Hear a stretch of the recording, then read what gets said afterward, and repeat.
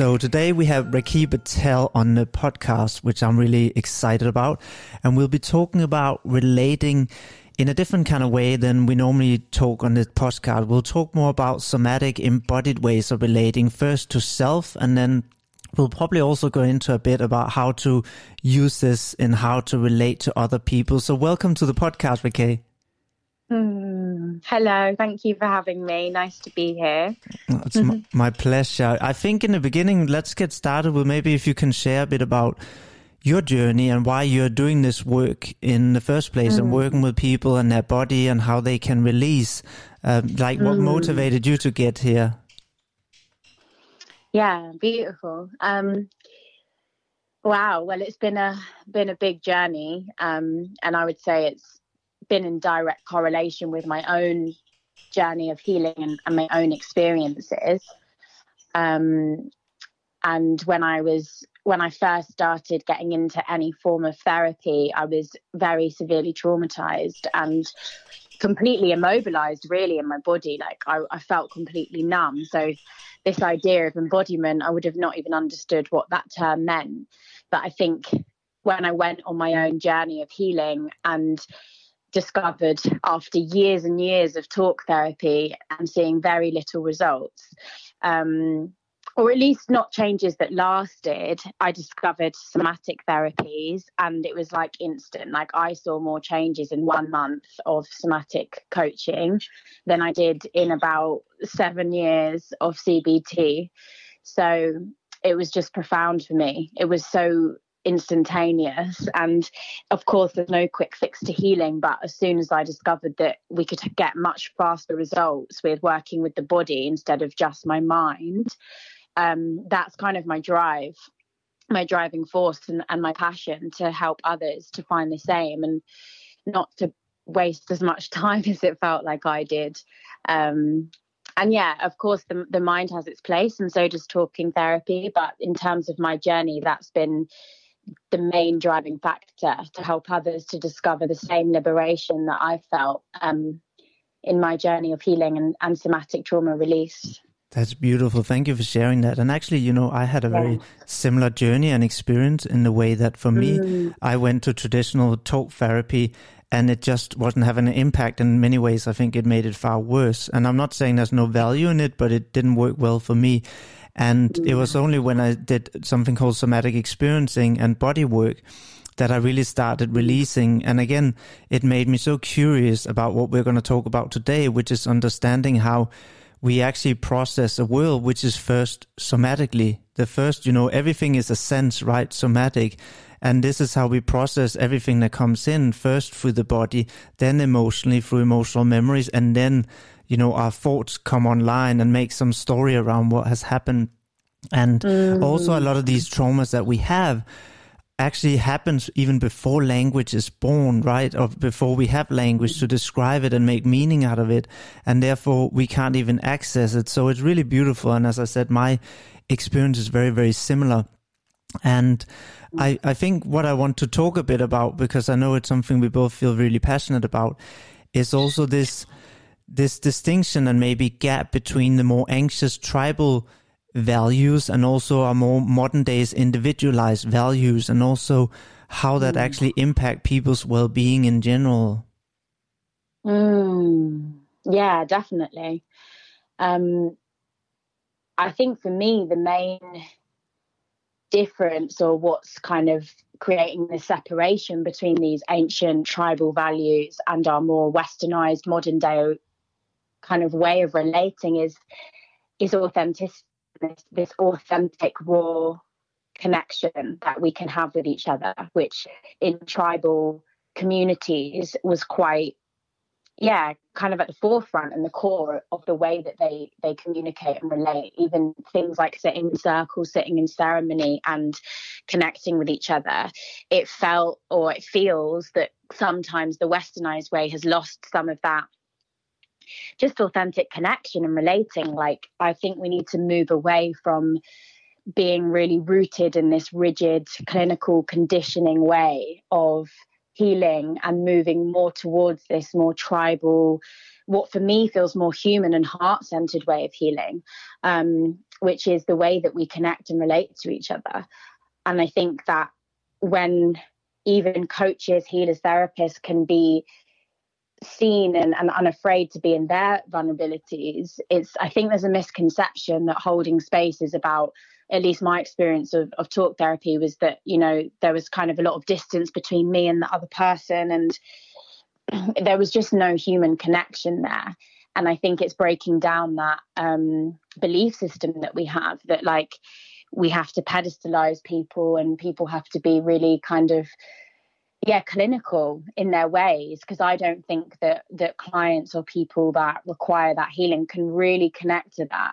And most people I speak to that have had a very successful experience with coaching or healing has been because they've really connected to the person that they're working with. And in tribes, there would be that kind of, I feel, authentic relating that creates a strong foundation of connection first, so that we can really build that trust and surrender basically to the healing modalities. But when we're just sent off to somebody and, you know, I don't know, I'm kind of like, I know that everyone has a different experience of these things and I can only share mine, but it felt like I was being kind of sent off to see somebody in a white coat that sat meters away from me. And it just broke my heart looking back, because it doesn't surprise me that I couldn't connect to that or feel seen or heard, really, because they were kind of following a script. And I could sense that even as a young girl. So how was I then supposed to trust in the process deep down or understand? I think that's the part that's been lost. And again, it's like, you know, I'm sat in a room, and what about being sat outside and connecting to Mother Earth and nature and bringing back some of that wisdom? And it's really simple, really, just those small changes. But I think that, that's kind of something that seems to be lacking. I don't know what your experience has been, or if you have anything to add, but that kind of comes through for me quite strongly, just that difference in atmosphere and rigidity, I think, is through. Obviously, boundaries are really important, but I don't think it needs to be so clinical, and I don't feel that's that natural either. Yeah, I think that's so beautiful, actually. Really wonderful description. So there was so much good you said in there that I want to kind of address, because I think there's this whole, like you talked about how it's more clinical, traditional therapy, and we have to keep that distance when real healing happens, when we actually allow to form a real relationship with the person we are working with. And I think that's such an important point. And I even think, you know, attachment theory has been so important for me when I discovered that and started studying that and understanding that actually our wounds and our traumas are created in relation with others, right? It's often some breach of trust with other people in relations that have caused this. And therefore, again, it also made complete logical sense when I started studying this and realized, oh, of course, we also need to heal in relation with others and not just by ourselves. And I think I spoke to somebody in the US recently, and, you know, this whole idea that they have of individual pursuit of happiness, right? And I said to her, maybe the pursuit of happiness is not an individual one. Maybe that's why we keep getting it wrong, because we think it's about individualism. I said, maybe the pursuit of happiness should be a social one. It should be about getting there together and not me getting there or you getting there and trying to compete to get there, right? And instead, maybe it's actually about us coming together, which is coming back to what we used to be, which is tribal. And I think I shared with you last time we talked this study of kids, child soldiers in Africa that came back to two different tribes, one that have no social integration and one that have tons where they had support, they were accepted, they did dance rituals. And the kids who went back to a tribe with that support system, they developed no PTSD, while the children that went back to a more isolated sense of community, they all developed it. So the interesting part is part of trauma is actually the isolation after our experience, right? It's not just the experience itself, it's also how we are treated and what connections we have afterwards that really help us. So I think that's so important, especially because we have this glorification of individualism, especially in our Western culture, that is about competing, getting better, right? Who can get the top job? Who can get X, Y, and Z?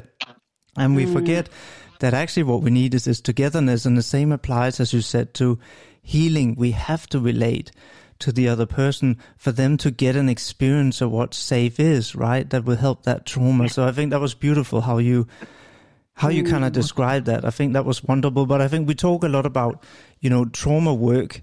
So maybe, if you want to talk a bit about what is even this somatic trauma release and trauma work, because some people might sit and shake their head right now and think, what are these people talking about? Yeah, definitely.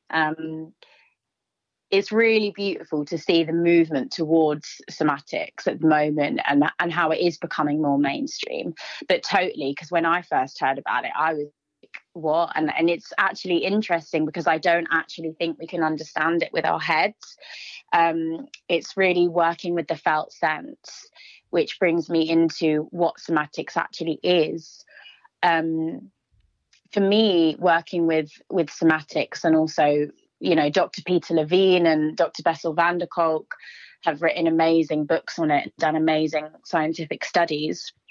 But it's fascinating because, to be completely honest, I hadn't learned about any of that before I just experienced it. This was something that I directly experienced with a coach who really guided me into my body in a subtle way. Because when I first met her, it wasn't like I went to her and she said to me, we're going to do somatic experiencing, somatic work. Like, she's kind of somebody that worked a lot with self-discovery and just guiding me into my truth and allowing me to shake my trauma out physically. And it happened so organically and naturally. And she was very kind of rooted in those ancient tribal values and that ancient wisdom that had been passed on to her by teachers she had been with in India and so on, which was really beautiful, actually, because even with somatic experiencing, there's a tendency to want to clinicalize, if that's a word, even that, and it can be, but there's also many people that just have this ability and this presence to guide us into our truth. And that was my first initial experience of it before I even started learning about the scientifics of it. But essentially it was, or it is, guiding us into the felt sense where trauma might be stuck or stagnant in our bodies, so that it can be physically felt and moved through. And sometimes that is literally it being shaked out. There's been sessions where I've physically thrown up through really feeling the depth and the density of some of the places in my body where I was holding on to shame, disgust, self-hatred. And it's so fascinating because in those moments, I'm not even aware of what's happening in my mind. Like, I'm just feeling, just purely feeling.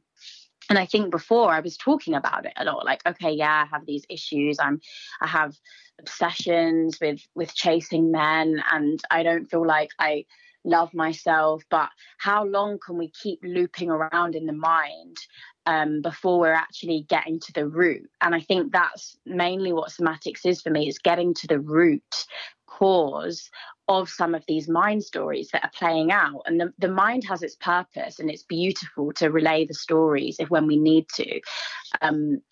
But if we can drop a little bit deeper and get to the source, that's where it is. And animals are the perfect example, because if a wild animal experiences trauma, like a gazelle, if a gazelle is hunted by a lion, the gazelle will freeze, as we do in trauma, and then it will physically shake, and it will almost reenact what it went through before that trauma was caused, and it will physically shake out the trauma. There's amazing videos of this online, and they're just fascinating. It's the same with rabbits. If they're chased into a hole by a fox, they will shake to really shake out that trauma physically, and then they move on with their lives, and it's as if nothing happened.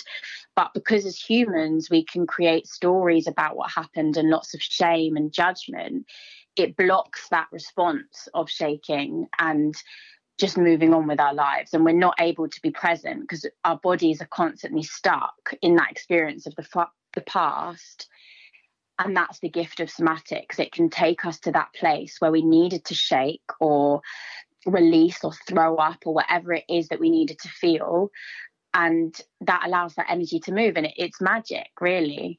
And Dr. Peter Levine has also shared some fascinating studies on how there's so many points in westernized culture where we want to jump in, like even if somebody's had a fall, we'll be like immediately go to get them up. And he shares that, again, that's not wise, because it's important just to let them continue that cycle, to complete that cycle. So if they have had a fall, that's obviously something minor in comparison to some traumas, but it's a good starting point to understand this.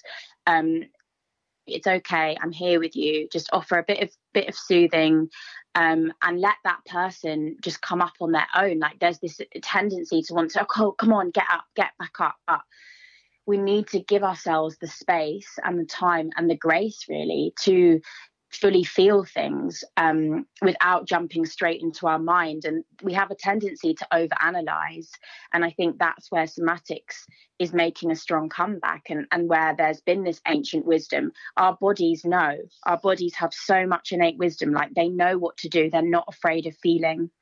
It's only our minds that will create stories, and so much so that we're so afraid of feeling what needs to be felt at a subconscious level, that it can keep us stuck for a very long time. And in my experience, it plays out in ways that we're not even aware of.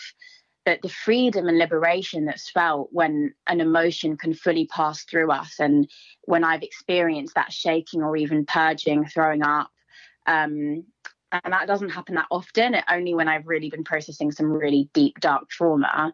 But it's just been so liberating. That's the word I would use, because our body can actually shake out that energy. It can transmute that energy, and it's no longer stuck in our bodies. And I don't believe that's something we can get to when we're just over analyzing in our mind and asking why. The body doesn't really care, actually. It's only our minds that need to know. Yes, that is a really gorgeous description. I love that. And you know, when you talked about the animals, I remember also seeing this video of a polar bear that got tranquilized, and as it woke up again, which obviously is a shock to it, and feeling paralyzed, the freeze, the classical stress trauma response, then, like you said, it starts shaking really, really violently, and then it totally relaxes.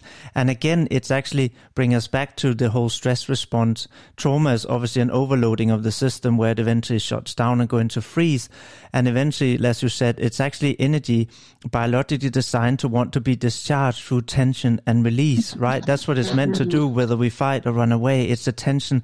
And in that shaking, there's a tension, and then the relaxing afterwards of allowing the body to just completely relax. So that naturally, like you said, discharge it. And I think also, like you mentioned, we already know this because as babies, we are all somatic, right? We don't have language. We don't have that cognition online yet. So we are very much, we feel the hunger, we feel hot, cold, right? And that's what we then respond by reaching out, with crying, with shaking, whatever it is we do. And we already have that language. It's almost like, as then cognition and thought becomes online, and we live in a culture that obviously primarily value cognition, it's almost like we lose the language we are born with, which was one of somatic, of sensing the body and experience through the body. And we forget because we don't speak that language, right? And as adults, we don't understand why all these things, we just keep feeling stressed. We maybe get psychosomatic symptoms like headaches, IBS, all these things, because we don't know we have things stored in the body, right? And it's almost like we have to relearn. And I think even when you said we don't need the intellect to logically understand it, you're right. Just doing these things with the body in itself without understanding it, and often without even telling the story, can in itself release it. But it's almost like we now have to cognitively understand this language that we forgot, right? And then slowly get back into the body again, so we can also experience the body a lot more. So I loved your description. And there's probably a lot of people, again, sitting out there thinking, wow, this sounds really great, but how do I do this? Like, how does this look like? Would you be able to kind of describe so people can maybe imagine or get some kind of felt experience of how that would be to step into that? Yeah, definitely. Again, because it's something that's a felt sense and an experience, it's something that and that's the beauty of somatic coaching or somatic experiencing. It's investing in someone or trusting in someone that can hold that space for the individual to experience that. Because the truth is if we're very used to being in our minds a lot and we're rooted in that, there's almost this block or resistance that we need support to work through, that kind of energy. And if we sit with somebody that has that kind of presence or can guide us into it, that's the best way that I can probably suggest someone to start to have that experience. I mean, if there's a listener that wants, I guess, a taster into somatics that they can work with by themselves, it's this mantra: drop the story and just feel. Just drop the story and just feel. So I think that can be a really powerful starting point for somebody to work with. An example might be that somebody is feeling a lot and thinking a lot about a situation, and the thoughts often make it worse because it's not actually the natural process of the body. So see if you can recognize that pattern and be like, okay, wait a minute. I keep relaying this story that I'm not happy because X, Y, and Z. I'm so stressed because I've just got all these things to do and I don't have enough money. I don't have enough this. I don't have enough that. And it's the mind finding so many reasons for suffering, whatever that suffering is, whether it's rage, despair, it can be a whole range of emotions. At that point, I would suggest perhaps doing some free writing, if that's what you're used to, getting the mind story out, and then just sitting and practicing dropping that story and seeing where you feel it in the body. What sensations can you feel? If you need to release it with perhaps some breath, some sound, some movement, like you say about babe. I mean, I love this quote. What were we thinking before we learned a language? What were we thinking before we learnt a language? Because that is essentially that baby wisdom. And there's lots of ancient kind of texts that say our younger selves are our true selves, because that's when we're fully connected and tapped into our intuition. So it can be, I sometimes get a baby photo of me up as well and take a bath or something just to connect with that wisdom, which can help with this mantra of dropping the story and just feeling, like really giving ourselves that grace to return to our baby-like states and seeing what flows from that space. I think that can be a really powerful practice just to start practicing every day, like feeling our emotions without the story and playing with it, because it doesn't have to be so serious either. Like often I found that, you know, I've been so terrified of feeling shame or disgust or rage or lack, which is probably what we are feeling deep down if we're worrying about stuff in day-to-day life. But really just dropping that story, and there's many energetic practices that can help us to get there, but having a play with different tools and ways in which you can do that. I'm noticing, how do I feel that in my body? Is it tingly? Is it static? Is it hot? Is it cold? Is it heavy? Is it light? And like practicing that in the body. And it just takes practice, because when we first start, we might feel numb, but that's also a sensation to be felt. So feel numb and go from there. And it's all the time just working with whatever's there, slowly. And eventually we drop into feeling things at a deeper level, and it just becomes innate. We just return to our natural wisdom in our bodies. So yeah, I think that's a powerful starting point for anybody that wants to begin experiencing what it feels like to process emotions somatically and using the innate wisdom of their bodies and reconnecting to that, really, because for me it's a remembering. It's not a new learning. It's not really something new that we have to learn. It's actually forgetting all of the mind stories and returning to our truth, our true nature, remembering that. And you said a lot of important things here. I'll highlight some of them because I think they're so important. You mentioned playfulness, because again, as children, we naturally know to play, right? Nobody has to teach us to play. And the interesting thing is, part of moving out of a trauma response, or even if it's not just trauma, but difficult sensation and emotions, is to include playfulness. Like you said, it doesn't always have to be serious. Actually, playfulness is a hugely important tool. Children do this intuitively. They soothe themselves through playfulness as well, right? It's part of returning to a balanced state. And again, even I could explain it scientifically, but I don't think that's so important right now. But there's actually a special theory, if people want to learn about it, called polyvagal theory, which is all about that playfulness is actually the main way into what's the social engagement system, where we feel safe and engaged with the world around us. So, you know, like you said, but we already know. Naturally, all these things we already knew when we were really small. And you're right, it's something that we don't have to it's not a new thing we have to learn. It's basically learning to take away the things, the blocks that we put up forward, right? Just like, you know, I read this study about children when they're 4 years old have a creativity basically when tested at the level of a genius, and every 4 years they tested them after starting school, their creativity dropped and dropped and dropped. It's almost like we've been learned out of these things, right, that we naturally did. And one thing I wanted to just also speak to you about was, so sit there daily, try and be present with what you're sensing, what you're feeling. My question was then, what do people do if that feels overwhelming, right? Because for some people, even that, like sitting down and trying to just be present with how they feel, can be really, really overwhelming, right? What are like some things they might be able to do if they do that and then like, no, this is too much? And then I guess often we try to numb out by putting on YouTube or whatever people might do to numb out. What can they do to stay a bit longer in that space? Yeah, really beautiful question. Thank you for raising that.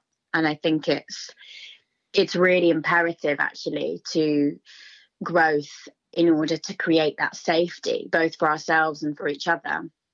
And this is something that I work with a lot, because when clients first come to see me, there's not always that sense of safety in their bodies. And actually it wouldn't be wise to be like really kind of pushing somebody into a sensation that's feeling overwhelming, because that isn't how we process. It can re-traumatize us if we're too pushy with ourselves. So it's creating a safe space. And within that, I would say sometimes meditation is not the wisest option, especially if there's a lot of discomfort and trauma in our body, which again is part of the wiseness of shaking or moving or dancing. There's so many different ways, and that's the beauty of this, that there's an abundance of tools to play with, like really an abundance. So if sitting is not something that feels comfortable and it feels too overwhelming, like ask yourself, what is it that I do need then to help this feel more comfortable? Because, you know, it's not always avoidance if we are wanting to go and move, or even to watch something that's soothing us or giving us a bit of that kind of respite. As long as we can bring a little bit of conscious awareness into what's happening, like, okay, I'm feeling overwhelmed right now, so I might go and text to a friend, or actually I need to just be in my mind. Like sometimes a client will come onto my calls and say, I need to just talk today. And that's also a somatic release, emptying the mind. But all this is about is bringing a bit more body awareness slowly into that as well. And it's a gentle process. Like, it's whenever somebody feels ready or their body feels ready, then you will drop into that. But it's really important that if you don't feel that safety, to try something else, because there's no rules to this. The only rules we create are really the ones in our minds. So if somebody wants to create using artwork, sports, like all of these things are amazing. And there will be something for everyone. I truly believe that. And it's about the individual and what's right for that client. But even if it's something really simple, like connecting with a flower outside and just smelling that flower and feeling the sensations of those petals on their fingers, and even if that's just for a millisecond that they feel that and they connect to their felt sense and then they come back, it's all of these tiny baby steps that I believe slowly build us up to feeling that comfort in our bodies, because it's often not an easy process and it's not linear. And we have to be willing to create that patience and that space with ourselves and find mentors, healers, coaches that will give us that grace period as well. whilst also a little bit of challenge and a bit of tough love.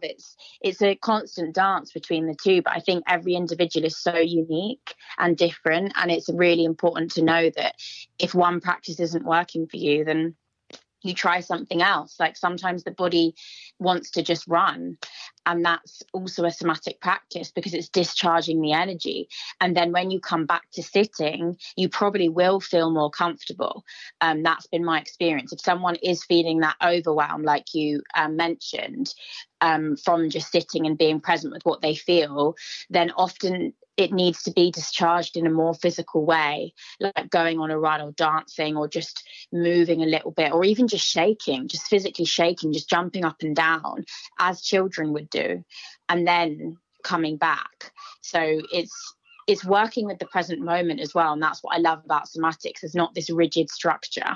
It can change in any moment. And it brings it back, everything you say brings it back to play, really. Whether, like you said, it's being with a flower, whether it's dancing, whether it's doing a sport, whether it's whatever it is, really. These are play, whether it's coloring and painting, right? This is all play, right? It's come back to, like we said before, they're playful ways. And I think also, like you described here, which I think is so spot on, is that if we are overwhelmed, then you said, go for a run, use movement. Movement is like a great way. If we feel too overwhelmed in stillness, then, like you said, move the body, right? It might just need that movement to calm down and then center again. And I even love, because like you said, sometimes people just need to talk and empty their mind. Sometimes they need movement. What I found was really great, both for myself, but also people that I work with, was actually incorporating movement and talk. So a sense of, what we do in 5 rhythms, where we let a body just move freely to the music, but actually have them talk through their experience as they were moving. It was kind of like there was an integration and a movement, emotion, and their cognition, like the whole organism kind of melted and integrated together, if that makes sense, which is really beautiful to kind of witness. One thing you mentioned a little bit earlier when you were talking was obviously about this fact that when people do this practice again, then it might be a bit difficult in the beginning also to sense their body. What can people, and you said that's totally normal, right? Which it is, but what can people then kind of do if they're starting to get frustrated and are like, oh, I feel I'm supposed to sense something because these 2 people talked about it in the podcast, but I can't sense anything in my body. What are kind of ways they can also be gentle with themselves and not start, because there's often all this I should, right? We also grow up with all this I should, this and that, but there's nothing we should. But so how can people maybe have a more gentle integration if they don't necessarily get that experience that they expected straight away? Beautiful. So something that's always quite mind-breaking or mind-shattering for clients that I've worked with in some of those breakthrough moments is realizing that frustration and numbness is also a sensation. It's also a feeling to not feel anything. And I think it's letting go of whatever the mind has created as a story of exactly what you just shared, how it should be, and just dropping into your experience. Like, if your experience is that you don't sense anything, that's your experience, and there's your conscious awareness and connection to where you're at right now. And that's fine.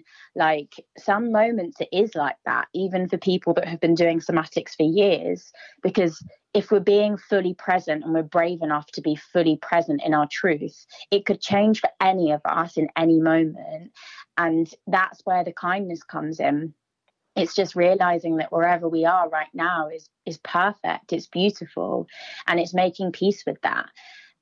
If you can be brave enough as well to be honest about the confusion that you're feeling, like, oh, why am I not feeling this? Or is this supposed to be like that? That's perfect, because that is your inner child being real with you. There's grace in admitting that we don't know. There's grace in not knowing. And often a lot of this stuff is, oh, I'm not quite sure. And then it's like, oh, I think I feel this. And it's a light touch as well. It's that, I love the Aldous Huxley quote from Ireland. It's one of my favorite quotes. And it's, feel deeply, but tread lightly. And I think the rest of it is something like, because there's suction holes all around us that will suck us in if we're not careful. And I love this concept of, we're feeling deeply, but tread lightly, like it's light. It doesn't need to be this task that you set yourself, because if you do it in that way, it's kind of missing the point as well. And I think often, and this is something that's also been lost, it is more simple than we think. Like, we don't need to force feelings, we don't need to push, there's nowhere to get to.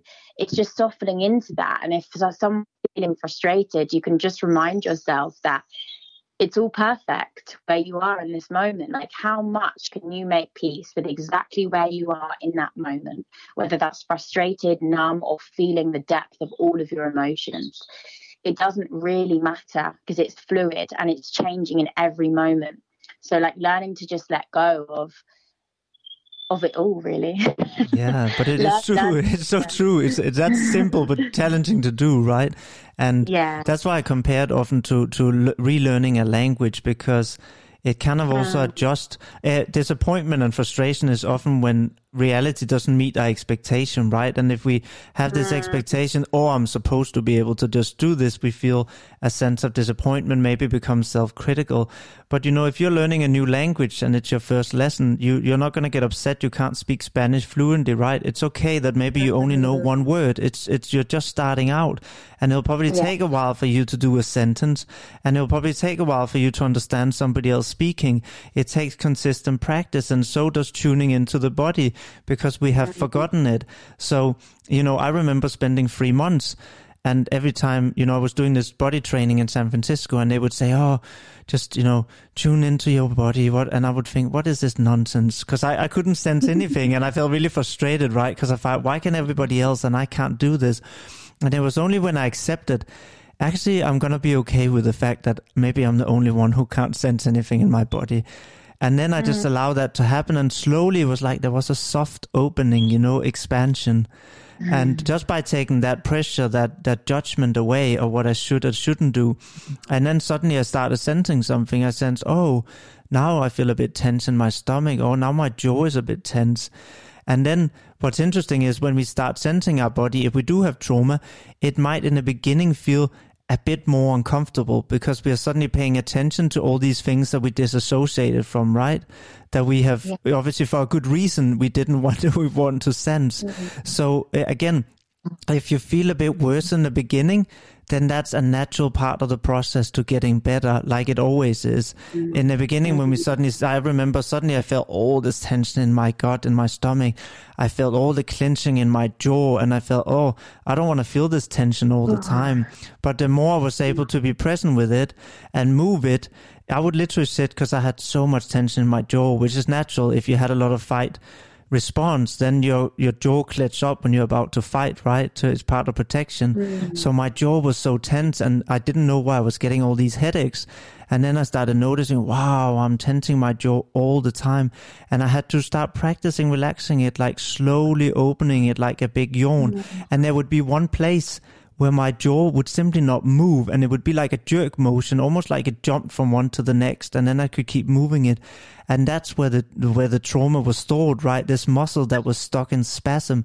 And I literally kept opening my jaw slowly until I got to that point, and then I kept practicing and practicing in that little space where the muscle didn't want to move. And as I did, the jaw suddenly started relaxing. Again, the headaches became less, and the release happened. So this is just like an example of how this can work, even subtly, right? It could be dance, but it can also just be small, subtle movements. Like I said, maybe in your jaw, where a lot of it was from me. And it's fine that it takes time. I felt nothing for 3 months, like literally nothing. So it's normal. Very normal. There's one more thing I want to talk to you about before we finish up the podcast. And also, of course, I just want to talk about where people can find you. But I just want to mention, because I think it's so important, especially in a culture where there is a lot of talk about, obviously, physical violation, sadly. I think it's still important when we talk about body sensation also to relate it to boundaries, how we can uphold our boundaries, because I think there's an important connection. Is that something you could talk a little bit about? Yeah, definitely. I mean, I think a lot of these things do come more naturally to us when we are doing this body connection work. I found the two are in direct correlation, actually, because the more aware we become of our bodies, the more aware we become of our boundaries. And I would say when we're first starting out with that, and when we're not so aware perhaps, or it's not coming so naturally, it's just being clear that you are within your right to feel safe in interactions, in whoever it is that you're exploring that with. And I think perhaps just raising, if you're not sure about your boundaries, with people that you do trust, or just opening that conversation, because it's all a learning curve, as you said, like with learning something new. And most of the time, I think, because there can also be a bit of an obsession with wanting to protect ourselves and boundaries, and that kind of guard can also limit our progress. So it's finding a situation that you feel that you can trust, whether that's with your mind or your heart or your body, or all of it, hopefully. But even if it's just part, being gentle with yourself and knowing that you are within your right to say no. I mean, this is a whole other topic in a way, because there is this British politeness culture where we're very afraid of just saying no, even if it's to say no to a friend that we don't feel like hanging out that day. So this runs deep, actually. Our confusion and inability to know when to say no, and this kind of cycle of people pleasing. So I think just bringing awareness to that as well, and softening into ourselves and what it is that we want and need. And of course, like stating our needs throughout, and that will change as time goes on. But I guess that there's something that was coming through me as well before about what you were sharing, and just that, like, we're often very afraid of feeling like when we really tap into it, that's why we don't go there. But I think it's just remembering that only the mind is afraid. Often it's like, I thought feeling my trauma would be this horrible thing that, like, I was avoiding for so long, because my mind had created so many stories about how bad it was going to be. But actually, when we tune into the body, it's the opposite. It's literally just a sensation. It's just a feeling.